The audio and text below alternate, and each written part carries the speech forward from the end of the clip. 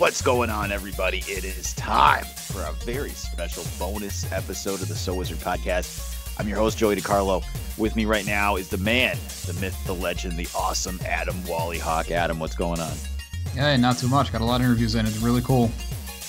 Right, so we've got a bunch of interviews that we've done over the last few weeks. We wanted to release them all as bonus episodes for you so you can check them out, get them nice and isolated for you so you can jump right into that awesome content. Today we've got an interview with Helly Kennedy, who is one of the creators behind Orphan Black, the next chapter on the cereal box. Adam, tell us a little bit about this. Helly Kennedy has actually written some of the Orphan Black comic books that supplemented the show and continued on after the show. And after the series wrapped, the series creators approached a team of writers who were also Uber fans about continuing the show, and they even got the lead actress who plays like the 12 main leading roles in the show to do the audio version. Awesome. So let's hear all about this exciting project. Fans of Orphan Black, this has to be a pretty cool thing. Are you a huge fan of the show, Adam? I was actually. It was a really innovative show. Nice. So this has got to be a big deal for you. Let's check it out. I'm talking to Helly Kennedy, who is a writer on many things, but most recently Orphan Black, the next chapter on Cereal Box. Hi, Adam. Hey, how you doing? Good. I kind of wanted to start at the beginning and go through your writer's journey, if that's all right. Sure. I gather you started very, very young, like exceptionally young. Yeah, kind of, I guess, in an informal way that I tried to formalize through school. I started writing when I was about 6 years old, and I was really into Nancy Drew, and I basically modeled a lot of my, I don't know if what to call them, novellas. They're probably a lot shorter. I thought they were novels at the time. They're probably only like 5 pages long. I modeled them after Nancy Drew books, and I added a bizarre sci-fi interdimensional twist to them because I liked sci-fi and Star Trek, so I tried to mash them up. And then at school, I continued writing books and picture books for kids in my class. And I had a little team that I would work with, and I would write, and they would illustrate and then bind the books, and we made books at school, essentially. Wow, that's really advanced for a 6-year-old. Yeah, I don't know. It was just something that struck me, and I really wanted to do it. It seemed like a mountain that I could not climb. And when I started writing and creating stories, I kind of couldn't stop. I wanted to write a longer story, a story with different types of characters, or explore, make people laugh, or make people, I guess, I don't know, just get reactions out of the class at the time. That was sort of my favorite thing about it. Oh, that's really cool. I was going to ask what the spark was, but it sounds like the spark was just to create. Yeah, kind of, to create and connect. I think that's like been primarily my driving forces. That's really cool. So you are doing Orphan Black now, but before that, it seems like you've done some really cool projects ranging from video games to comic books. You want to talk about that? Yeah, sure. So I also wrote comic books for Orphan Black. I come from mainly a screenwriting background. As I grew up, I kind of morphed into wanting to make films with my friends and took my writing towards that. And from there, I ended up getting into Orphan Black and doing 3 series for them, comic book series, based on characters and creating backstories, and some of them continuing beyond the show or doing an alternate reality. And I also write in the video game industry. So I write for a company called Ubisoft. And yeah, it's kind of interesting. It's a little bit of everything when you write for a video game. So I've really enjoyed doing it. It's a bit of screenwriting.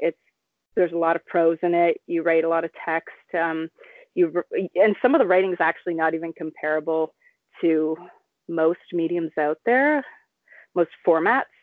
So yeah, it's really fascinating. I love writing for that, for games. Essentially, it's mainly open. Sorry? I'm sorry, I didn't mean to. Go ahead. No, it's mainly open world games that I've done. So big kind of worlds where you can run around and either follow a storyline that has somewhat of a linear fashion or has a branching narrative, or you can kind of meander and pick and choose what you want to do, or not do any of it at all and find standalone stories, or just observe the environmental storytelling. So when you write for video games, you kind of run the whole gamut where you do the narrative of the main plot and also maybe just a random guy you bump into in an alleyway? Exactly. Yeah. Kind of a bit of everything. There's a lot of, you're basically just populating an entire world with stories. So it could be a building will have a backstory, and sometimes you'll find it in a note or a plaque, or you'll just see it because the art ends up telling the story that we've kind of come up with, or we collaborate with art and we have a back and forth and we build a narrative with them. Sometimes there's so many different ways to build stories and narratives in games. So yeah, it's kind of a little bit of everything. It's really nice. I was a big fantasy nerd growing up, so going to games was extremely attractive because it was world building. And that's very kind cool. Yeah, it's kind of like one of the coolest things about the fantasy genre and sci-fi. You get to build world, do a lot of world building things. So for the comics you did, all 3 series were all Orphan Black, and you did them all with IDW, correct? That is correct, yeah. So the first one was a backstory about a clone named MK who was on the TV show. And we published them before the show aired, so we were kind of like walking a fine line between giving away too much, that was a little bit tricky, but it was really cool to sort of delve into a clone that no one had seen yet. And then another one was an alternate reality, where the concept essentially was, what if Sarah had run into Beth on the train platform that day, which starts the series, and Beth hadn't killed herself. And they ended up having to go through all of the journey together in terms of finding out who they were and who Dyad was, and what it meant to be a clone. So kind of pairing a cop character and a criminal together. And then the third series, which we unfortunately didn't finish, picked up where the show left off and followed Cosima and Delphine around the world. Oh, this is major spoilers. Oh my God. I should say major spoilers. I always forget that. Following them around the world as they cure clones. That's really cool. How did you link up with IDW? Did you bring any ideas to them, or did they have to get the property rights before? They had already had a deal going with Orphan Black. And I knew the filmmakers, the creators of the show, and a lot of the writers in the room. We were all kind of connected through the same professional development program up in Toronto, Canada. And I had met the editor on the project kind of just the year before. And when they were looking for a writer, I kind of caught wind of that. And then I just ended up applying for the job and got it, which was cool. That's very cool. Yeah, I was pretty excited. I really love writing for that format as well. That felt like a little bit like writing for film and semi-directing and working with an artist who helps. Like, it's almost like having a co-director or a DOP that you're working with. So that was super fun to work with extremely talented artists. For sure. I checked out some of the books and the artwork is fantastic. Yeah, we had Wayne Nichols, who's based in Australia, and another artist named Fico Ocio. Oh man, we've had a number of artists, actually, amazing cover artists like Kat Staggs. Yeah, it was really, I felt kind of spoiled, actually, to be honest. And it's just so cool to see when you write something that feels like it's screenwriting with a comic book format, you get to see it come to fruition a lot quicker than screenwriting, and you get to see it in its final state. So it's really satisfying as a writer to see a project come together, a collaboration like that. Yeah, that's a very cool detail. Speaking of your screenwriting background, I saw that you wrote, produced, and even starred in some shorts. Oh my gosh. Yeah, I did. Oh, wow. Okay. I've done a few shorts, a number of shorts. I don't act in all of my shorts, but I have a bit of an acting background as well. It's kind of like I guess like a hangover from my filmmaking era in my teens, where, you know, you kind of adopted many different roles when you're making indie films. And I got into acting for a while, and that's kind of like it's an interesting journey to act in what you write, because it's sort of at one point doesn't feel like yours. It feels like you're rediscovering it, trying to make it work on another angle. But yeah, I have done that. I've worn a lot of hats. Are those shorts available online for people to look up, or? Yes, they are. One short, Frigid. It's a psychological thriller. It's available online on YouTube. You can find it under the Omeletto channel. It's kind of an online film, curated short film channel. Yeah, check it out. It's dark. I won't give away. It's got a bit of a twist, but it's about a first-time mother who suspects her husband has sinister intents for her and her baby. That's very cool. Yeah, definitely. People should definitely go and check that out. I know Toronto is one of the top places in the world for filming, and it has been for quite a while. Did that influence your path? Totally. It totally did. Growing up, I grew up downtown, so I go outside my front door and there'd be film trucks lined up down the street, and they'd, take over an entire school or block off part of the neighborhood, and they'd shoot. So I was running into shoots all the time when I was a kid. So that really did influence it. Made me want to be on set, just watching sets from the sidelines when I could. So I don't have any family that really did anything in that world. And I was always trying to do stuff like creating plays and art. So it only fueled the fire. It's really cool. You're right there in the world. It feels so accessible. Yeah, it does. I think it's really, like if you can see it, you can be it kind of mentality. It really does help to be around people and events and projects that are going on, because I think it can inspire you a lot, and it just gives a level of reality to the notion that you can achieve something like that. So yeah, it was actually, now that you mentioned, I've never really thought about it, but yeah, I'm pretty grateful that I had that kind of exposure, even from that angle of just, running into shoots. Definitely. Do you want to jump into the next chapter now? Sure, yeah. All right. I imagine anyone listening to an interview with the writer of Orphan Black, the next chapter, probably knows what Orphan Black is, but do you want to give your version of a quick rundown? Of the show? Of the show, yeah, before we get into the next chapter. Sure. So Orphan Black is a show about a woman who, by pure chance, runs into someone on a subway or a train platform one day who looks identical to her and witnesses her killing herself. This woman is a bit of a grifter, so she steals the dead woman's bag and takes off with it, and kind of assumes her identity. Turns out she's got a really nice lifestyle. She's got a nice townhouse, expensive car, a very good-looking boyfriend, and also it turns out that she's a cop, which kind of presents some problems and some advantages to assuming her identity, being that the woman who took her identity was a criminal. And then as she digs through this woman's life, it's not as simple as, just a well-off cop who was going through some problems and decided to take her life. She realizes this woman was hot on a trail to discover who she truly was, and it turns out she's a clone.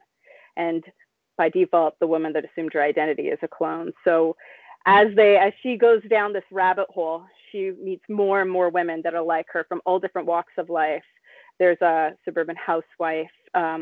There is a kind of West Coast geneticist, an intellectual sort of with a hippie vibe. So those are all the roles that Tatiana Maslany, the actress in the show, played. And it's really quite fun. It's sci-fi, but it's got a lot of humanity and dark humor in it. And it's pretty grounded, despite the fact that every once in a while there's a really, they throw you a curveball and something very bizarre happens. They've managed to weave it in quite successfully. So that's essentially what the series is about, without giving away very much, though I blew a little bit of it in my comic book summaries, just in case anyone hasn't seen it. And that was all shot and produced in Toronto. Does that help you get access, or were you just a fan from watching it on TV before you got involved in writing in that world?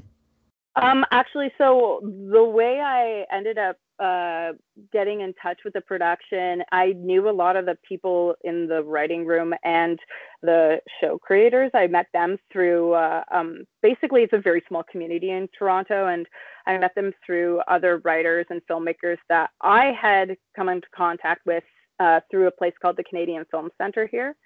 So we were all alum from this program where it's basically kind of like a year-long boot camp where they take 5 writers, producers, editors, and directors, and they put them in a lab, and you all collaborate together. And a lot of people come out of there, and they continue those connections and collaborations. And that's kind of how John Fawcett and Graham Manson, who created the show, also met. They met through people connected to the Film Center as well. So that's kind of how I got in touch with them. And I of course, I was a fan of the show. I had known Tatiana Maslany prior to the show, because also like the acting community is quite small here too for locals who are Canadian. And I was blown away by her. She's always been extremely talented. I've seen her in plays and other things, and she blew me away in the show. She really just, she had the gig of a lifetime, and then she just nailed it, you know? So yeah, I was really proud of her and really excited that a lot of people I knew had just created this thing that I was actually a massive fan of. So yeah, long-winded answer. Yeah, that's kind of how I got in touch with them. No, that's really cool that you were kind of in that deep before you got hands-on involved with the world. Yeah, it was kind of funny because I'd heard about the show, but I hadn't really watched it. And it was my mom who went, "Oh my gosh, I really love this show," you know, and she's the one that told me about it. And when I watched it, I realized how many people were actually connected to it that I already knew. So it was a little wild to see it. Yeah, it's right in your own backyard. Yeah, exactly. So now jumping into Orphan Black, the next chapter, which is your current project and your current Orphan Black project. Do you want to go a little bit into what that's about? I know it's going to be harder to not give spoilers because that's still rolling out where the show wrapped like a year or two ago. Yeah, exactly. So, major spoiler alert. I guess don't listen if you want to watch the show and you haven't seen any of it, or listen and you can still enjoy it. It's a pretty entertaining show. Orphan Black, the next chapter, picks up 8 years after the end of the show. So a lot of the characters at the end of the show are older. They've established relationships. They've gone down different paths from where they left off after coming to terms with the fact that they are actually human clones, and that that people had tried to use them as intellectual property. They've come off a wild ride. So we've picked up 8 years later. Things have quieted down a little bit. Kira, who is the daughter of Sarah Manning, one of the main clones in the show, kind of the heart of the TV series. She is now in her late teens. She's got more agency. She's got ideas of how she wants to live her life. So we follow her a lot. And Cosima Niehaus, who's another one of the central clones in the show, and Delphine Cormier, her wife. Yep. They're married. That's a little bit of a spoiler. We follow them, and we pick up with something that happens to Cosima that starts to bring back echoes of the past. She encounters someone who is suspicious, and they've all been living by hiding their identity that they're clones. They've been kind of living in a shell, hiding this reality to protect themselves. And she encounters someone who kind of rattles her safety net, makes her think that perhaps she's not as well hidden as she believed she was. I do like the angle that you and your co-writers have taken with her continuing relationship, and also Kira's. I'm sorry, you just said the name. I'm so bad with names. Kira, exactly. Yeah. Because obviously didn't grow up normal, and those implications would be affecting her down the line. And since they were essentially someone else's property, what does that mean for the spawn of the clone? And you really got to the human element of it quickly, which I thought was nice. Oh, thank you. Yeah, that was something that we talked a lot about in the writing room, because this was written, this is written by 6 novelists and we all got together and kind of ran a TV style writing room and formed the story based off of a pitch created by Malka Older, who's essentially our showrunner on the book series. And we really wanted to hone in on the idea of the aftermath and what that meant for Kira and her mother's overprotectiveness. So that was a really big element of this series, because I thought, we realized that, after going through that amount of trauma, there are going to be aftershocks that will last probably to the end of a person's life. Absolutely. So I'm so glad that that's coming through. So you got hands-on ability to help shape this story before everyone broke off. Did you break off to write individual episodes? Because I see on Serial Box it's kind of credited to one or two writers at a time. Yeah, exactly. So we did break off. We got together for a writing room in which we arced the 10-episode season. And then we kind of assigned episodes to each of the writers, depending on, their focuses, their strengths, what they were really, crazy about, what they were hyped to get into story-wise and what they wanted to write. And then we all went off. We all live in different parts of North America. So I live in Toronto along with Madeline Ashby, and Malka Older kind of lives all over the place. She travels a lot. She's and we had a writer in California, Michelle Baker, and Eugene, I think, is Midwest. So it was kind of a lot of us forming the story and then breaking off to write, but always checking in. A lot of Slack chats and Skype calls. We kind of had our own Clone Club call-in sessions in a way, where we'd all show up on the split screens like the clones did in the TV series, and we'd chat to each other. So it was really funny, actually. And how did you get involved with the project? Was that a direct translation from your comic book time, or was it more of your connections through the Toronto film and TV industry? Well, in working on the comic books, I ended up working with a lot of the producers on the show, because so much of the content that I was writing was either going to give away certain storylines in coming seasons, or, had, an effect on certain things. So I was collaborating and receiving notes from them a lot. And so when this had come around, the production company that was dealing with hooking up the Orphan Black brand with Serial Box reached out to me, because I'd sort of been working with Orphan Black for so long, that they thought I would be someone that could be, I guess, helpful in following storylines and helping to keep character consistency and stuff like that. So I kind of got hooked up that way through them. And I was working with Malka Older earlier on, when she gave in her pitch, which was amazing. I loved her pitch. And we were just chit-chatting and riffing on things. And then when we got all the writers together, we kind of just exploded with even more content, which was cool. It sounds fun. It sounds like a lot of fun. It was a lot of fun. I feel really lucky to have worked with these writers. They're extremely talented. I've learned so much from them.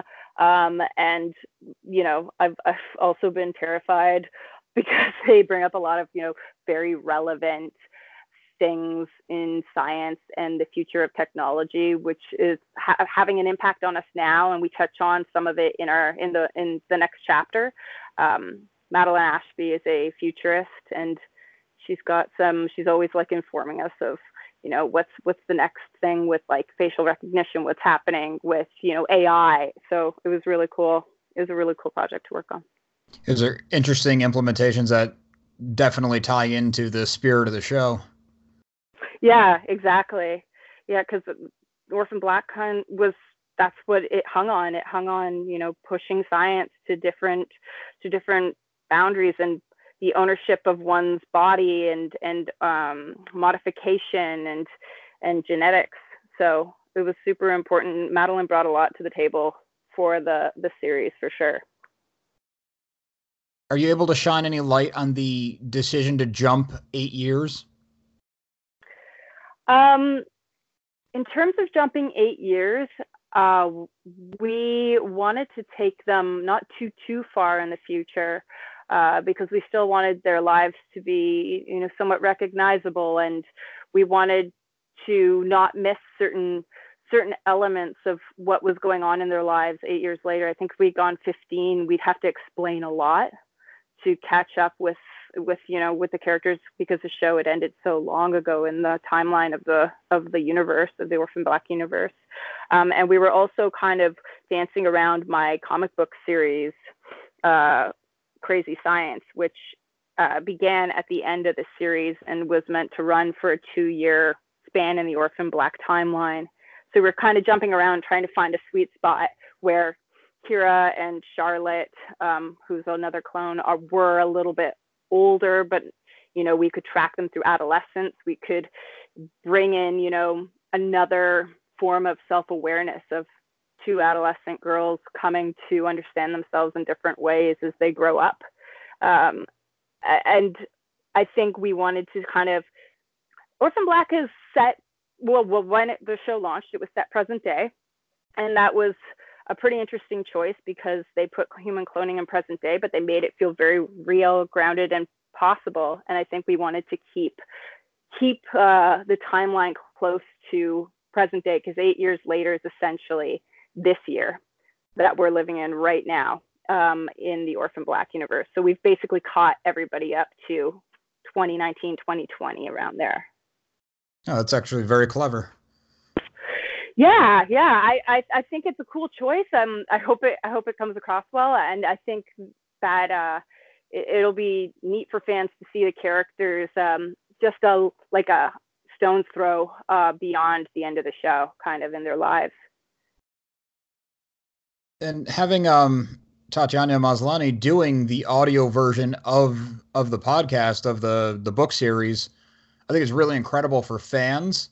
Do you know she was always attached, or was that just kind of like a great get? It was always the intention to have her read these characters. We were writing with her in mind, regardless of what would have happened. We were like, okay, we know that Tat's supposed to be involved in this, but you never know what happens in life, right? But we'll always honor creating voices for her and trying to form the characters around what she had left off in the show. So that was something we always had hoped would happen, and then thank God it worked out. For sure. Did it kind of influence how it was written, knowing she was supposed to be doing the writing, or because the characters had already been so established for 5 years on TV plus comic books, it was just kind of writing for the character? I would say a little bit. The characters are so fleshed out now after all the work that all the writers and the show creators and Tat had done on the show. So we definitely had a really good bedrock of material to draw from and inform the character.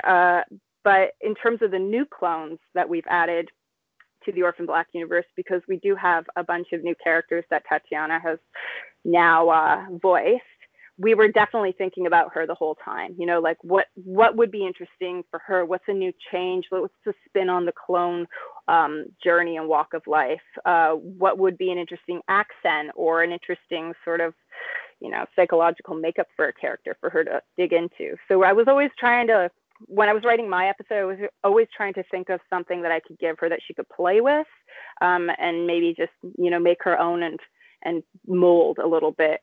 Because her performance, I think, does add so much more to these characters. Like she is Orphan Black, right? She is. Oh, for sure.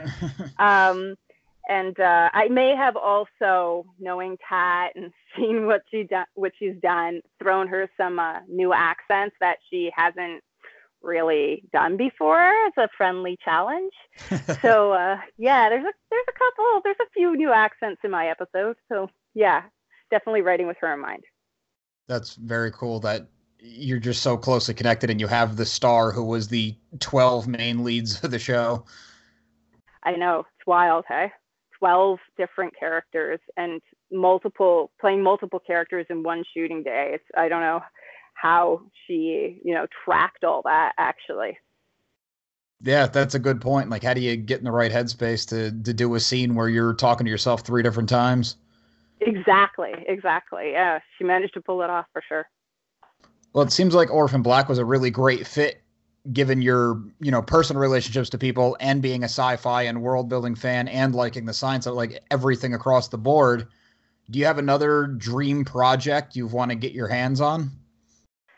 Well, I've got a kids novel that I've been writing that is a fantasy novel that's sort of about magic and credit debt that I'd love to finish. That's what I've also been working on. And my ultimate dream project would be to write a fantasy series for both for screen and for print. Like that would be tops. Yeah, I think now's your time. Yeah, I would love to do that. I was a big Tolkien nerd. That's really cool. When you get those other series, drop us a line and we can push them out there for you. Thank you very much. I totally will. So do you want to tell everybody where they can find you, more of your work, your comics, your projects? Yeah, you can find me online at Heli, Heli Kennedy, Kennedy, on Twitter and Instagram. And you can find my comics at idwpublishing.com or on Amazon or your local comic book shop. And you can find Orphan Black, the next chapter, at serialbox.com. And you can buy a subscription either for their app or you can listen to it online off your computer or laptop.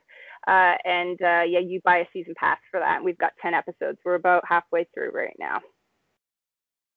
Oh, that's great. Thanks again for taking the time to sit down with me. This has been a lot of fun and very informative. Thank you so much for chatting. It was awesome talking. And we are back. That was a fantastic interview, Adam, with Heli Kennedy from the Orphan Black, the next chapter, a continuation on the Serial Box app.